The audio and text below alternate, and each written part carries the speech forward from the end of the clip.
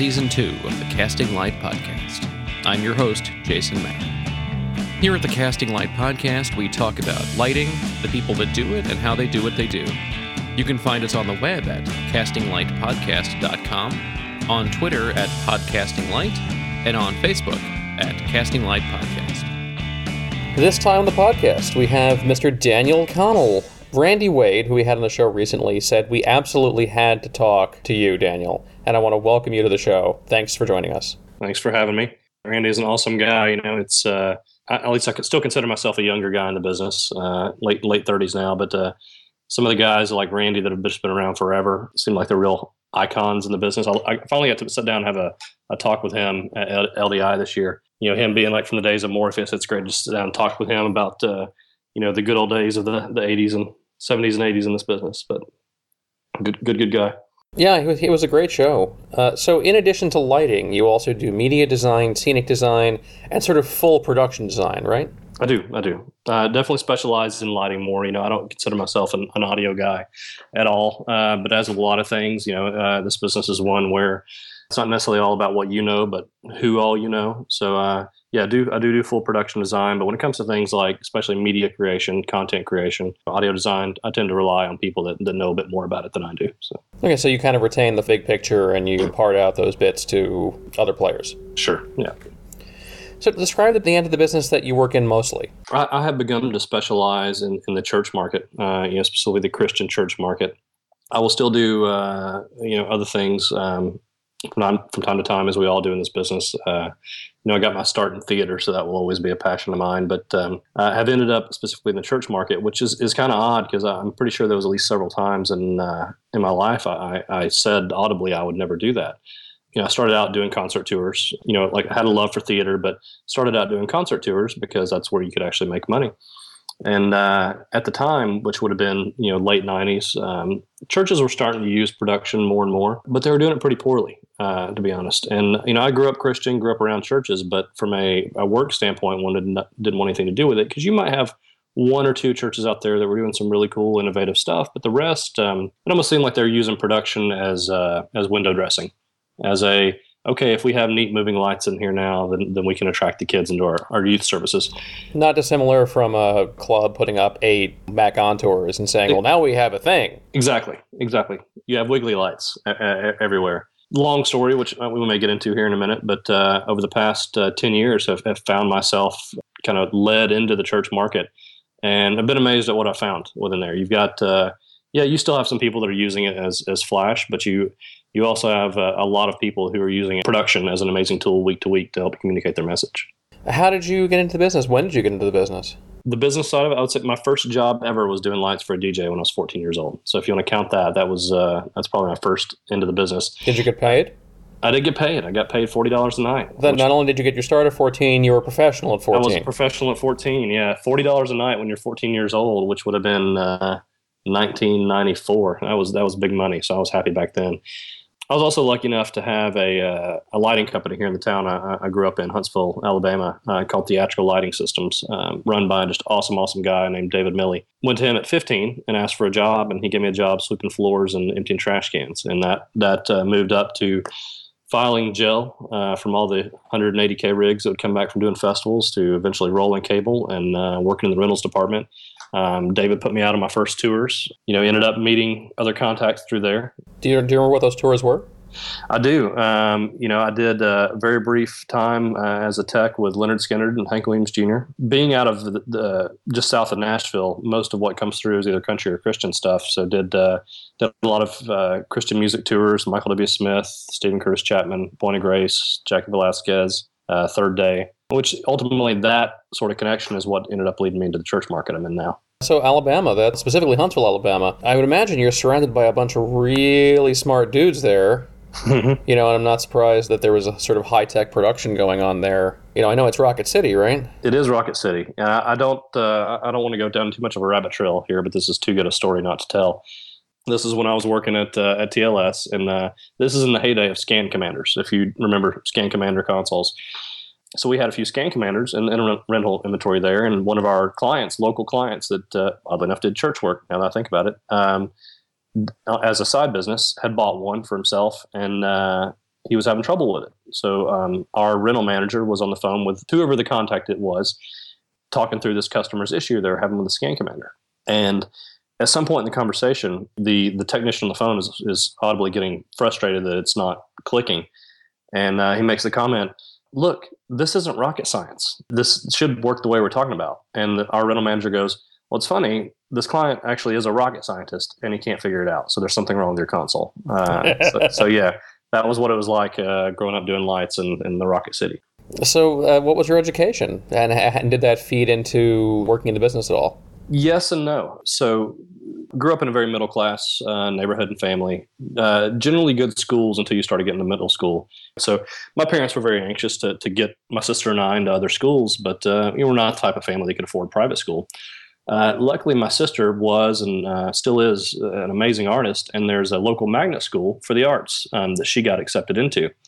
I was not an artist at all, did not have an artistic bone in my body, but as a sibling, you were allowed in if you had another sibling who was accepted. So I was accepted into this art school because of my sister. The first year there, they tried me at everything: acting, dancing, singing, drawing, playing an instrument. I couldn't do any of it.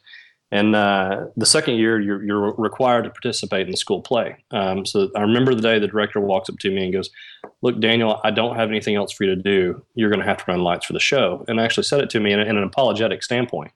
So she took me up to the booth and showed me how to run this 18-channel 2-scene Kliegel, which I actually have sitting in my office now. They gifted it to me when the school was torn down, but I fell in love with it immediately. So yeah, that definitely massively influenced my career path. I would say that year I felt pretty confident about what I would be doing the rest of my life. Continued doing that sort of thing, local productions all up through high school. Tried a brief stint in college. I went to the University of Texas for a semester, and then when I discovered that they don't allow you to design until you're a graduate student, I quickly exited out of there. Had no desire to pay them to be a theater technician for 4 years, and hit the road touring. So for any young guys that are listening, I'm not advising you to not go to college, but that path worked out pretty well for me. So I think college is a great thing, but if you're going to go and get your business degree or something, because that's what I'd love to have now. Everything that I learned over those 4 years of touring, was it valuable? Yes, absolutely. But at this point in my life, I'd love to be sitting on a bachelor's degree in business as I work on building my business myself. But yeah, or if you have the great touring opportunity, this is still one of those businesses where you don't have to have the piece of paper to do well in it. Speaking of doing well, and so you left the U of T. How has your career grown and progressed since then? And how did you make the connections you needed, and how did you promote yourself? Well, I'm going to answer your second question first. How did I promote myself? I'll be honest, up front, very poorly.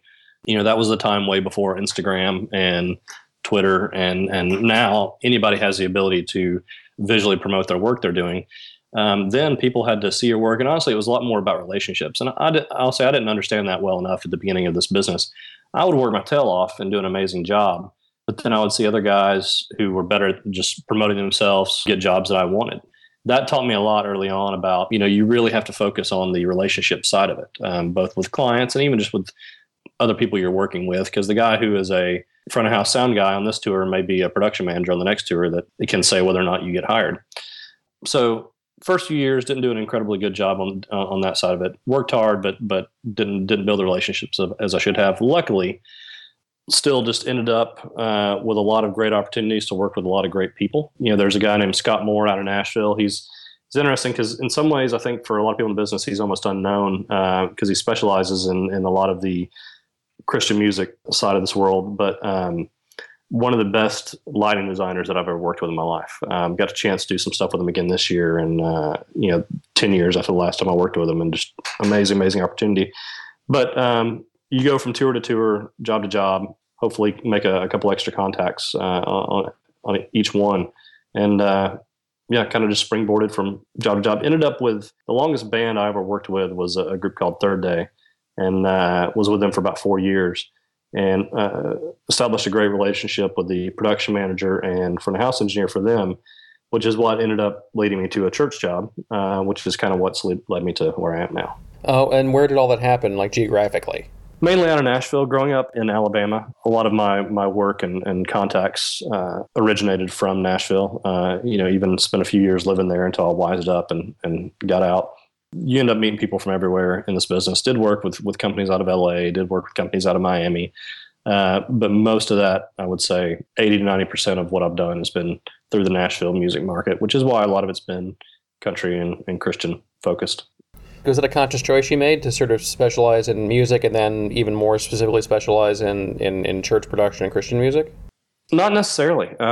Growing up working at Theatrical Lighting Systems, their client base was country and Christian, so that it kind of ended up becoming my client base. Like I said, I did grow up going to church as a Christian, but didn't necessarily want to work just in that market. I think, when we're younger, we all dream of, if you're theater-based, going and doing stuff in Broadway, or if you like concerts, you want to work for whoever your favorite bands are, which at the time mine were probably, Dave Matthews and similar. But as my career's progressed, that has definitely changed, where I spent 9 years at a house gig working in a church full-time in Tulsa. And just recently went freelance again about a year and a half ago. And my wife and I talked about, what this would mean, what we'd focus on, what direction we wanted to take. One of the prevailing factors that we said that has to be there is I just wanted to work with people I enjoyed working with, regardless of what the content was. And I think that's one of the things that changes as you get older in this business. You quit caring necessarily so much about getting with the coolest band out there, and more focused on, am I enjoying doing what I'm doing with the people I'm doing it with? Do I believe in the product we're putting out? So you've spoken to people that do theater and TV and live music at events, and you've done sort of all of the above at some point in your career. What are the things that make designing for church different? I think a mistake a lot of people make when they're looking at lighting for churches, lighting for worship, everything immediately goes in a concert style direction. You have a full band on stage. A large portion of whatever event we're doing is around the music that band's playing. So you immediately think concert. I tend to approach it a little differently. You go to a normal concert, it's about the band on stage. It's about the songs they're singing, and you're trying to make that band look bigger than life. Which you can take parts of that and bring it into the church market, but there's also a whole other aspect. When you listen to the songs they're singing, when you listen to, or when you look at kind of the way songs are picked and crafted into a service to work with other elements, you look at it and you realize what's actually happening is a story is being told. We actually do a lot of stuff in the church world that's not just a weekend service, but I'm going to focus on the weekend service just for a minute because that makes the most sense of what I'm talking about. Oftentimes when a pastor crafts his message for what a weekend service is going to be, specific songs, worship songs are chosen based on what that message is, because the whole hour and a half, whatever you're spending there, will have a prevailing message that they're trying to focus on for that week. And that whole hour ends up being not just individual songs and then a message, but one consecutive story that's being told. In that way, it becomes a lot more like theater to me. Instead of just trying to add a lot of flash and color and energy to the stage, you're trying to tell the story of the emotion that these songs are telling. One of the things I love so much about lighting for this market is it's you have the opportunity to make it more than just eye candy. When you listen to these songs, especially, obviously the caveat here is that you have to believe in what's being said. When you listen to it, from the words to the music, the way it's being sung, it's so passionate. This is obviously something that these people very much believe in and are passionate about. And that allows you to light it in that way. The only comparison I have to that is doing theater, where, my favorite shows to always do were not, like Hello Dolly or The Music Man or, musicals like that, but it was the musicals or even the straight plays that had a real passionate tinge to them. Jekyll and Hyde, when he's, battling back and forth with himself, you're able to really explore these dynamic looks that help amplify that. I listened to that album way too much in college. Rent, Pippin, all of those just that have, maybe it's not the whole show isn't that way, but you eventually get to some point where it's just all about the passion of the moment. To me, almost every church service is that way. Cirque du Soleil is another great example there of just, sometimes you can't even understand what they're saying, but there's this amazing visual passion going on that lighting supports. And that's that's something I think we're able to do with worship lighting that you can't do in other parts of the business. Well, I get what you're saying. If you're talking about concerts, even a band that has a really theatrical aesthetic and is really, really saying something with its songs, the message is still contained within the one song. Mm-hmm. There's no thing that runs through the entire concert. Sure. Even if there's a huge message happening for that 5 minutes, it's really just for that 5 minutes. Right. And, Nine Inch Nails is another great version. Roy Bennett, just absolute idol of mine. Love his work. He always does. But I have taken so much inspiration from, the sets they've done for Nine Inch Nails, from the looks of certain songs. But yeah, and there's even times when my favorite times are when they are able to run the look of 2 or 3 songs together and tie it all in. But still, at some point, like you said, it's a 5 to 10 minute deal, and we're gonna go to blue, and it's all gonna that moment's gonna stop. Right. So yeah, I love the way lighting for worship lets you tell a story for in a more theatrical way, for sure. I know that at least in some cases the IMAG is part of the deal, or a taping for playback later is part of the deal. So you also have to have some comprehension of on-camera lighting. You do, with the advent of streaming becoming so popular and so cheap. Almost just about every church out now will either record and post their services to Vimeo or YouTube after a weekend, or stream it live. So yeah, you absolutely have to have an understanding of video. And I will say, I learned more about lighting for video in my first few years of working at a church than I did my previous 10 years of concert touring. Concert touring, how to put together a color correction package for your spotlights, and that's about where your lighting for TV experience stops. When suddenly every single weekend, like you said, you're either looking at it on IMAG or streaming, or at least recording and posting. Yeah, you have to get good quick at lighting for video. Nothing like doing it to learn how to do on-camera lighting. Exactly, for because sure. It is a little bit of voodoo. It is. Luckily, with technology, is making it easier on all of us. Some of us, I think. I'll still run into old engineers who think the answer to everything is more light. Technology has luckily made it where that's not the case anymore. You actually can light something with 25-foot candles and make it look amazing. But there's still people out there that don't believe me when I tell them that. So, you mentioned that sort of in the 90s, that's where things sort of kind of got rolling with church production. Mm-hmm. Growing up Catholic, my concept of church production was 2 floodlights and a 4x mic mixer. Mm-hmm. Tell me a little bit about the history of this change. Well, I will tell you what I know, and in some ways I almost feel like I'm telling it as an outsider, because I grew up in a very similar environment. Now, granted, it was a Methodist church, but 2 floodlights and a realistic brand 4-channel mixer from Radio Shack. So I didn't grow up around church production. Even Christian music I didn't know existed until I started doing Christian music shows. So that didn't grow up in that world at all, but have since gotten to learn a lot of the history of it. In the 90s and early 2000s, as I mentioned, a lot of people were starting to use production, but not a lot well. There are some amazing churches out there that were pioneers in this, like Willow Creek out of Chicago was a really early adopter of production and doing it very well, and also doing it in a very theatrical way, because a lot of their people at their church come from the Chicago theatrical market and brought a lot of that background to it. Still to this day, they do some absolutely amazing stuff at Willow Creek. Fellowship Church in Dallas, in the early 2000s, started to use it in very creative ways beyond just flash. And there were many others around the country who I either don't remember or don't know. But, I can't speak for them, but I would say at the time, one of the things churches constantly face is how we bring in the next generation of people. So a constant conversation in the church world is, how do we stay fresh? How do we stay, relevant is a real popular term to use. And when churches are looking for that sort of thing, definitely mistakes will get made, such as, I mentioned some that just began to use production as eye candy and did it very poorly. And there's even a lot of that still out there today. But there was also the Willow Creeks and the Fellowships that learned to tie it into other creative elements in the service and use it in a more theatrical way. I would say, when I worked at a church in Tulsa called Church on the Move for 9 years, starting in '06, I believe, is when it was. I didn't even know much about the rest of the church market at the time.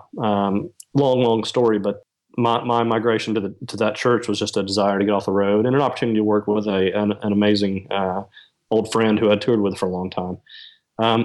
While working there, got to know a lot more churches.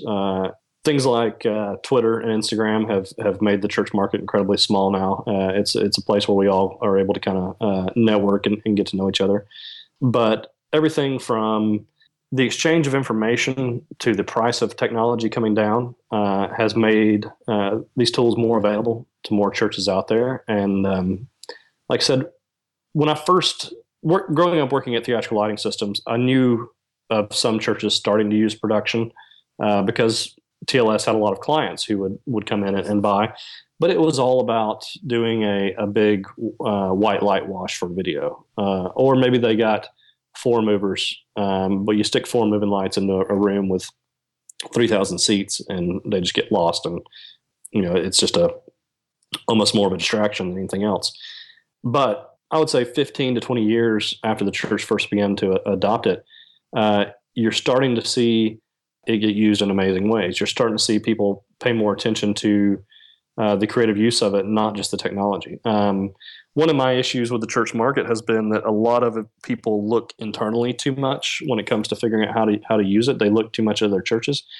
People are starting to look outwardly more. They're starting to look at theater and at concert and go, hey, these guys have been using this technology, these tools for years and years and years to tell their story. How can we learn what they're doing and adapt it to what we're doing instead of just doing what Church XYZ down the road is doing?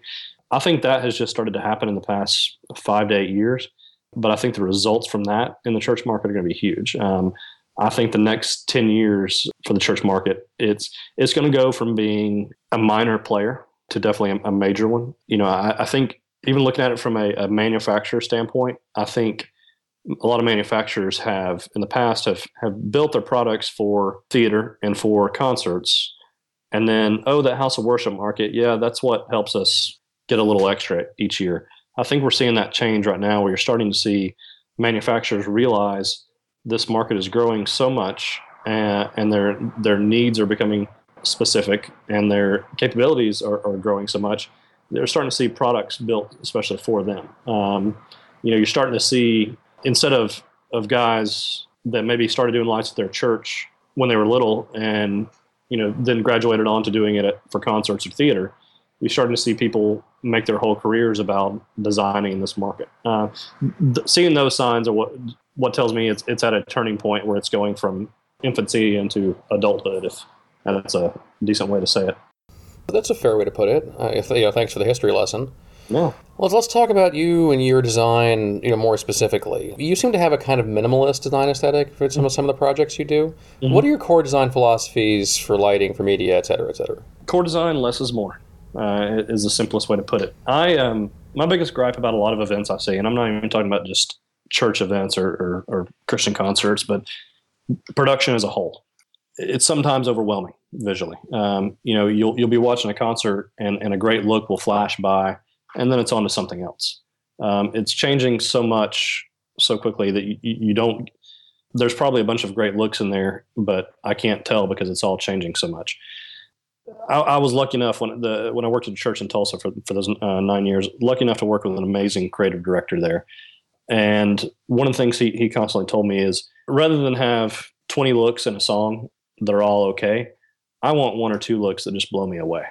I'll be honest, when he first told me that, I kind of was hesitant because I did, coming from the concert world, came from a very cue intensive world where every little drum hit needs a flash to it. On the going from a verse to a chorus, you change your look. It's just the law somewhere. Someone said that's the law. But as I started to incorporate it, I fell in love with it. When you and that even brings me back to the theatrical side of it a little bit. When you spend all your time and energy building that one look that's just amazing, and to me, you get more impact out of that one look versus 10 that are mediocre. And just step out of lighting design for a minute and just look at design as a whole. Graphic design is a great example. If I look at an ad in a magazine that has tons of words on the page and different fonts and a few different pictures over here, I'm lost on that page. There's nothing specifically drawing my attention. When you look at like some of the iconic Volkswagen ads of the 50s, where it's just a Volkswagen Beetle in the middle of a page with just the text underneath it, stuff like that grabs you. It has an effect. When some of the greatest industrial designers like Dieter Rams, a lot of the stuff we've seen come out of Herman Miller. Well, let's not forget that a lot of the great stuff that comes out of Herman Miller was designed by Charles and Ray Eames. Right. Perfect example. Who also kind of created the corporate event market. Right. No, prime examples. All of those examples use that less is more approach, where you take the design of whatever it is down to the core of what absolutely needs to be there and nothing less. I love bringing that into a visual component of entertainment, whether it's through media or through lighting. It sounds almost counterintuitive, but I will often build a look that might look great, but then I start pulling fixtures and things out of that look until I have it down to the simplest look I can get and still achieve the visual that I want. Whether it's stripping out colors and going monochromatic, whether it's going down to just one element instead of two or three different ones. It's changed the way I even approach designing a rig from the beginning. I want to be able to turn on one element and have that element look great on its own. And then I'll design in another element that can do the same thing. And then I'll design in another element that can do the same thing. And maybe there are parts in the event where you see those multiple elements together, but you start first with perfecting them on their own and go from there. Versus, when I was first getting into this business and you would just throw your complement of spots and washes all over the stage and hope to make some neat focuses out of it. What is your hook to find where that starts from, and then to get you to that place? Oh man, hook. And I get that it's different. It depends. It is, and it does. And I'll be honest, if this is a part, just kind of showing on my cards here, this is a part where I still struggle, but it's a struggle that I absolutely love. This is the part where I think I personally get to go from being technician / technical designer / programmer to true artist. I probably spend more time trying to take in content from other sources now than I ever have at any other time in my career, because all of that is built around things I'm influenced by. Does that make sense? Yeah, absolutely. Looking at other artists, and not just other artists that do the same thing. Like I said, Roy Bennett, huge fan of all his work. Mark Brickman, that did Pulse and lots of other stuff. Huge fan of his work. Both those guys kind of have, I think, parts of their approach to design share a similar philosophy. But even more importantly, spending time looking at artists of other genres. Graphic design over the past, I would say, 5 to 8 years has had a huge influence on my approach to lighting design, industrial design, architecture. I love walking through airports and just spending time looking at some of the amazing architecture, and then stealing as much of it as I can to use in a new set design. So to go back to your original question, hook. I don't know if that answers the question directly, but it's probably the best one I can give at the moment. I will say, as an artist, just being completely open and transparent here, I believe I have identified the direction I like to go in. I believe I have identified what I like my style to be. And it's still a fight every single design to get it to that point of achieving what I want. I don't think it ever gets easier. Yeah. I hope not. It'll get pretty boring then. But, you're talking about sort of transitioning from being a technician to actually being an artist. There was an essay you wrote, and you had this one bon mot that I thought was a real mic drop. And what you wrote is, just because you understand lighting from a technical standpoint doesn't mean you have the artistic capacity to make choices that affect the feel of your service. And I would say that you could replace the word service with concert or play or musical, or et cetera. I put specific weight on a church service for that reason, because if you go to a concert and you do a horrible job with the lighting, then the people that bought their tickets are probably going to be pretty upset and walk away but not think about it. Those of us who are Christian and believe in the message we're putting out week to week as part of these services, we believe, I believe that if any component of that service keeps a person from fully engaging in the service, keeps a person from getting the message that's being preached or sang, or keeps them from making that connection to God in the service because you become a distraction, then in some ways it's a life or death matter. So yes, I believe this applies to anything out there, especially to church services. But yes, most of us, I think, get into this business as a technician first. I know I did. And then at some point somebody says, hey, you know how to run that console, right? Yeah, okay, we need to get you behind it for this show. And maybe you do a decent job and you get asked for the next show and so on and so forth. But at some point, there are true design decisions that have to be made. And they have to be made from a viewpoint outside of just being behind a lighting console. They have to be made from a viewpoint of not, is this going to make the lights look better? But what does this do to the value of the show? Whether it's a church service, whether it's a concert, whether it's theater. And I think that jump is the one that's the hardest for a lot of people to make. And usually I can tell right up front working with someone whether or not they've made that jump. I can probably tell you the point in my career when I feel like I made that jump. And specifically, that article was directed at the church market because that's a lot of what I deal with. But the tendency in a lot of churches is for whoever's in charge of the technical side, which is normally not a technical person. Normally it's a worship pastor or another pastor, to say, oh, well, Timmy over here, who's 15 years old, knows a lot about computers, and this lighting console looks like a computer. Let's put Timmy on the lighting console. That is now the most visual component of your service, is what 15-year-old Timmy is doing behind the lighting console. And yes, that can get expanded and applied to any other type of production, any band, any club, anything where lighting is a component. It is going to take over everything else going on, especially if it's done poorly. So yeah, just because you have the technical capability, just because you know what the buttons on the console do, I don't necessarily think that means that you should have the responsibility of making those decisions.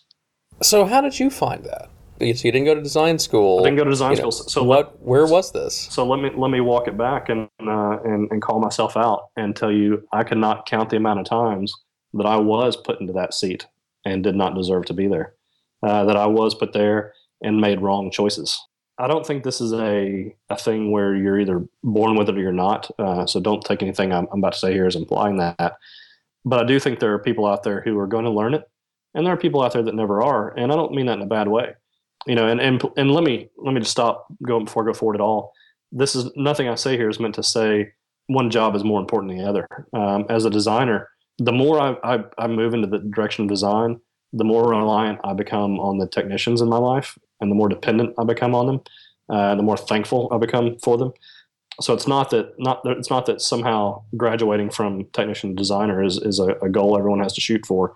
I'm thankful there are people out there who are just amazing technicians, and that's what they want to be. And I'm able to do what I do because they exist.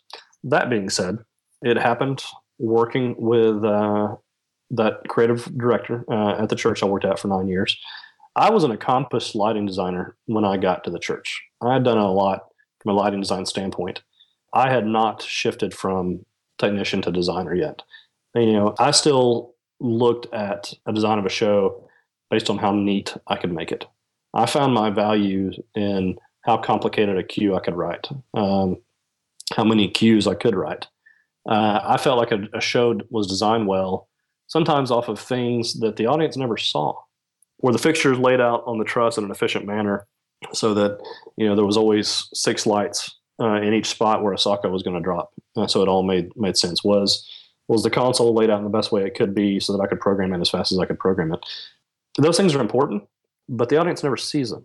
So it was through working with this creative director, which luckily he's one of those people who's knew nothing about lighting specifically, but had an amazing understanding of design in general, an understanding of how to produce an event where you got the biggest bang for your buck in truly communicating with people. I can't sit here and tell you the day where something finally clicked, but that was definitely the catalyst of getting to work with him and getting to see some decisions he made, such as a lot of people, you'll design an element for an event. You will put a ton of time and energy and even money into it. And then you'll get to the event and you'll rehearse it, and you know that it's not quite right.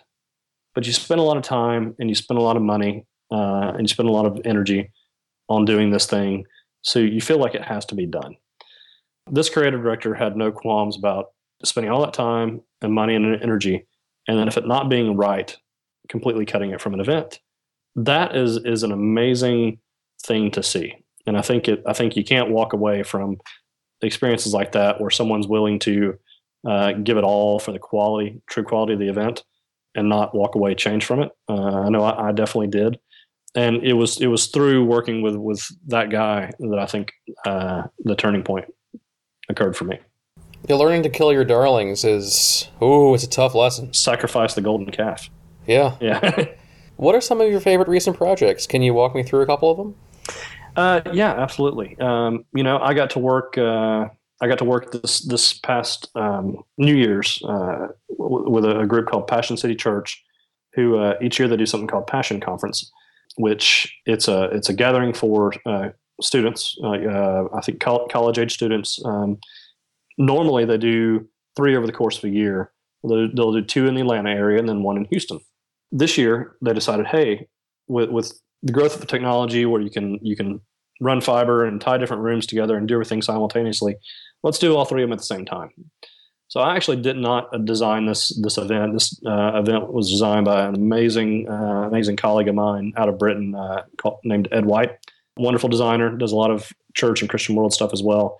And because they were going to be operating the event in 3 locations simultaneously, I was asked to come in and handle one of the events.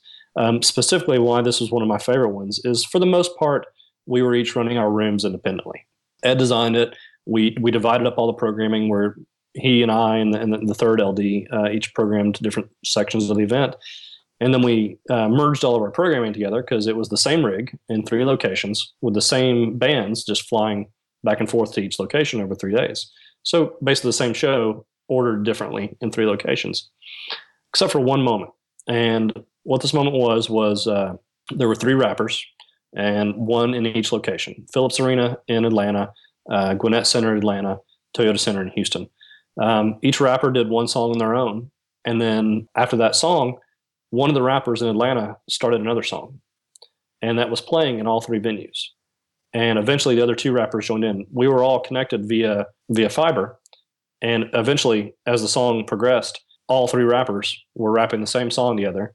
The lighting that we'd all programmed together, you could watch. And I was in Toyota, but on the IMAG and Toyota Center in Houston, I was seeing cuts from Atlanta happening. Everyone in the room was. So that experience of having one event operate in 3 different rooms simultaneously, hundreds of miles apart, was pretty amazing. So that's definitely one of that was my favorite ones. And then I mentioned Willow Creek earlier. I had an opportunity to do an event with them. They celebrated 40 years as a church in the United Center last October, I believe. That one was the first event I've ever done where I was purely a production designer. I didn't program it. I didn't operate it. There was another full lighting designer involved, but the challenge in that one was we couldn't get into the room ahead of time. So it was 135 points, 200 something lighting fixtures, the biggest single hang of Nexo line array ever. And we were able to start loading in at midnight for a 5 p.m. show. So that was pretty amazing. And I've seen some photos on your page from Seeds. Mm-hmm. And I have to say, it looks pretty extensive and pretty sexy, but also pretty unified. Tell me about that show. Seeds is probably my favorite all-time shows I've done. We did 5 of them. What Seeds was Church on the Move, which is the church I worked for. Every year they would do a conference. The focus of the conference was to share with other churches how we use the various creative tools we did to communicate our message every week. That might be our music side. That could be the storytelling. Could be the way that some of our people develop dramas to help tell a story, and even production. So a lot of time was spent on me and some of the other production professionals there sharing with other churches how we do what we did. It was also our chance to totally just let loose and blow it out. And, Church on the Move, their week-to-week services are very big, very energetic, very production involved. But Seeds let us take it to a whole other level. It was a 3-day conference, lots of music mixed in with preaching and teaching sessions. And, I think that was, out of everything we did all year, that was the event where we were able to really focus the most on some of those design concepts I mentioned earlier. The creative director there, that I've mentioned several times now, Whit George, he always had a hand in the design of those events. He and I have worked closely hand in hand on developing every part of those. And for that reason, probably some of the most fun events I've done. He and I constantly talked, brainstormed, discussed some of these different concepts, such as less is more, or bringing design elements from things outside of just lighting, graphic design, industrial design, all that, into our stage designs. And I think Seeds was definitely the point where that was shown most. As cool as these big events are, I know that a big part of this is also the installations you do for a specific church or a specific group in a specific location. And I'm even involved with that too. Can you tell me a little bit about installations? Sure. And that is changing as time goes on. When we talked through the history of kind of production in the church a few minutes ago, and I realized this is a part I kind of left out. But when this first started, a lot of churches would, when they'd remodel a room or design a new building, they would have someone come in and design production for that room and design a set for that room. And it was designed and built in such a way to where it was expected to last 5, 8, 10 years, maybe longer. It was, this is what we have, this is what we're doing, and this is it. One of the big changes we've seen over the past 10 years, and I think Church on the Move was able to play a big part in this, is it's gone from that where they're designing a facility with a 10-year time span to where facilities are now being designed more in a theatrical house approach, to where every 6 months, 4 months, 2 months, they want to be able to come in and put a whole new set in. Maybe it's focused around a certain teaching series in the sermon. Maybe it's based strictly for a special event, an Easter, a Seeds, a Christmas, something of that nature. But more churches are they're seeing that happen in other places and wanting to do it. So we are designing them to be built more like black box theaters, to where you have a shell, you have a 400 amp power disconnect over on the wall, you have, DMX network built in, a few specific front lighting positions that probably never need to change, and then beyond that, it's built entirely flexible. Because of my background in touring, where you have to be able to build things to be flexible, and because of the way we carried that idea into Church on the Move and used that for how we did all of our production there, it set me up specifically to be able to help a lot of other churches start to navigate that and to get away from that such a fixed installation and approach more of a flexible mindset. There are a lot of install companies out there who've been doing this for a long time, but they're still doing it the way they did it 10, 15 years ago. And that's just not working for a lot of churches out there anymore. They want that flexibility. They want to be able to adapt and change. And let's face it, when you're coming into one of these places week after week after week, seeing the same thing over and over can get old. They like being able to freshen things up. They like being able to put a new set back there. They like being able to customize based on the specific needs at the time. So, can I talk about the business as a whole for a bit? Yeah. What's right with the business right now? What's wrong with the business right now? I think we've begun chasing gimmicks. I think sometimes good design is sacrificed for efficiency or economy. I'm gonna pick on LED for a minute here. LED is great, and I use LED a lot in different areas. But when LED first started getting adopted, I don't know 8-10 years ago, it started gathering steam, and it became, I would have discussions with people, and it was obvious in the discussions that they just felt like if you weren't using LED for something, you were behind the times. That specific technology, until the past, honestly, in my opinion, the past year or so, there were lots of places that we were using it. It shouldn't have gotten used. Frontlight is a great example. I've got a church I work with, and I'll leave them nameless. And I'll even leave the product nameless because I don't want to call anybody out here. But one of the things I'm having to work with them extensively on is getting their front light looking right for video. They bring me in just for that reason. And the reason they're having issues is because 3 years ago, an install company sold them some LED profile fixtures that look absolutely horrible. I could not get a true white out of them. I couldn't get a 3200 white. I couldn't get a 5200 white. There was always too much pink or too much green still existing in the light. Could I have put some sort of minus green filter in there? Yeah, absolutely. But once again, these are 2 or 3 year old profile LEDs. There's not enough output out of the fixture to allow you to put any sort of filter in front of it and still get the intensity you need out of it. it's not that I'm in any way against LED technology. I'm against the adoption of things too fast when there are still other options out there that serve the design better. So that's just one case of, I think, where sometimes we adopt technology before it's ready. And someone could make the argument of, well, if people don't adopt it and invest some money into it, then it's not going to get ready. I get that, but I'm going to keep my designer hat on for a minute and say I'd rather stick with the old stuff that works rather than adopt the new stuff just because it's new. So I think that's an issue that's made sometimes. Things going right in the industry. This is probably going to sound like I'm saying the exact opposite of what I just said, and I may be, but it's growing so much so quickly that I do think we're getting to adopt new technology at a greater speed than we ever have. The way that networking has changed the communication side of lighting over the past even just 5 years, I think is huge. I occasionally spend some of my time teaching lighting to other people, especially in the church market. There's a lot of people out there that want to know more about it and don't feel they have a great avenue because maybe they can't make it to an LDI or something like that. So I'll teach. And I remember the good old days when I was explaining how you hooked up a lighting console to a moving light, and I could just talk about DMX cable. Now, it gets into the whole networking side. Makes it hard to teach to new people, but for those of us using it, it is an absolutely amazing tool. I love the push that Previs is starting to have. I was a late adopter of Previs software as well, because when you're focusing so much on the real design side of it, not just queuing, Previs starts to lose some of its capabilities. 5-6 years ago, you might be able to go and do your focus positions in Previs software. You might be able to go do some of your queuing, for building chases and effects in Previs software. But as a real tool for truly programming out your show, it wasn't there. Just in the past year or two, I feel like it's starting to get there. And that's an amazing thing we're doing as an industry is building that up, because that's going to save money on pre-production, allow us to do more sooner in the design process. It's also going to allow accessibility to up-and-comers in the industry.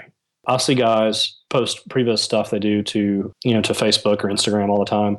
And these are guys who I know the level of shows they're doing, and it's nowhere near the level of what their previous thing is, but that's still a learning tool they're getting to use. So that those of us that came up in the 90s didn't have the opportunity. We actually had to go out and physically do the shows to learn some of these things they're getting to learn. Even for a designer like me, maybe you're running from project to project, being able to fly into a project at the end of load in instead of the beginning, it's a 2-day load in, be able to come in at the tail end of that, because I've been able to previs all the stuff I'd be doing over those 2 days in the venue. That alone is a huge time saver. Absolutely. I'd say that one of the things I really feel like we're doing right is the way we're starting to take safety seriously in what we're doing. Kind of almost feels like the industry is growing up a bit, getting out of its teenage and early 20 years and kind of becoming a responsible adult. It doesn't think it's indestructible anymore. I was talking about harnesses and fall protection to a young guy a few weeks ago. I probably crawled trusses for 7, 8, 9 years growing up before I touched a harness. Now the simple thought of that just blows me away. I was at a load-in last week where if you want to step foot on the floor, you better have a helmet on your head. Just 10 years ago, that wasn't the case. Things like, in fact, I noticed it, I think in one of your emails, is it ETCP? Yeah. Certified? Seeing organizations like that start to spring up, I think is awesome. I think because my focus is in the church world, one of my desires is to see how we can bring more of that into the church world, because you have people who maybe aren't necessarily production professionals, but go to that church, they see what's going on in the production world, they want to be a part of it, and that's their entry into it. Whereas a lot of the rest of us come in through a company or something like that, or a professional level theater, and that's where we get taught the safety side of it. I want to see how we can start bringing that more to the church world in a very accessible way, so that it doesn't matter if you're a big Willow Creek or Church on the Move size church with 15,000 members and a huge budget. But if you're a 1,000-member church that happens to still wants to be able to hang some truss and lights, in your room, that you've got somewhere to go to learn the right way to do it. It has to filter into every part of the business, but especially these ones where people are learning their way. Right. You don't want people going out into the world having learned in a place where they don't take it quite as seriously, and then feeling put upon when they're told to put harnesses on. You don't want them being in that position of never having done it safely before they go to a large event venue or go to an arena. Or before an accident happens. Well, yeah. Yeah. That's the kind of stuff that keeps me up at night is, as quickly as my part of this business is growing, the church market, those of us, the professionals of us that are in it, they get an opportunity to talk to a lot of these places. All of us are preaching the safety aspect of it because, when you see things like happened in Indiana a few years ago with the stage coming down and all that, it can happen anywhere. I believe if it's only a matter of time before, unfortunately, we see that happen in a church. Hopefully, we can steer it off in time. So, what do you like to do for fun? Fun? What's that? I work in this business, and I've got two little boys. Yeah, I've got an amazing family, and I love getting to spend time with them. Especially when you're having to travel for a decent amount of your living. Sometimes just getting home and spending time with family is the best thing. In this business where you're working 17, 18, 19-hour days sometimes and jumping on planes everywhere, it's amazing how much better you can feel when you're keeping in shape a little bit. So this past year, my wife and I promised to both, we're both mid-30s and decided it was time to start taking that a little more seriously. So we've made it a point to start working out together. And I never thought I would consider working out something I did for fun. But we have found some stuff that is absolutely fun.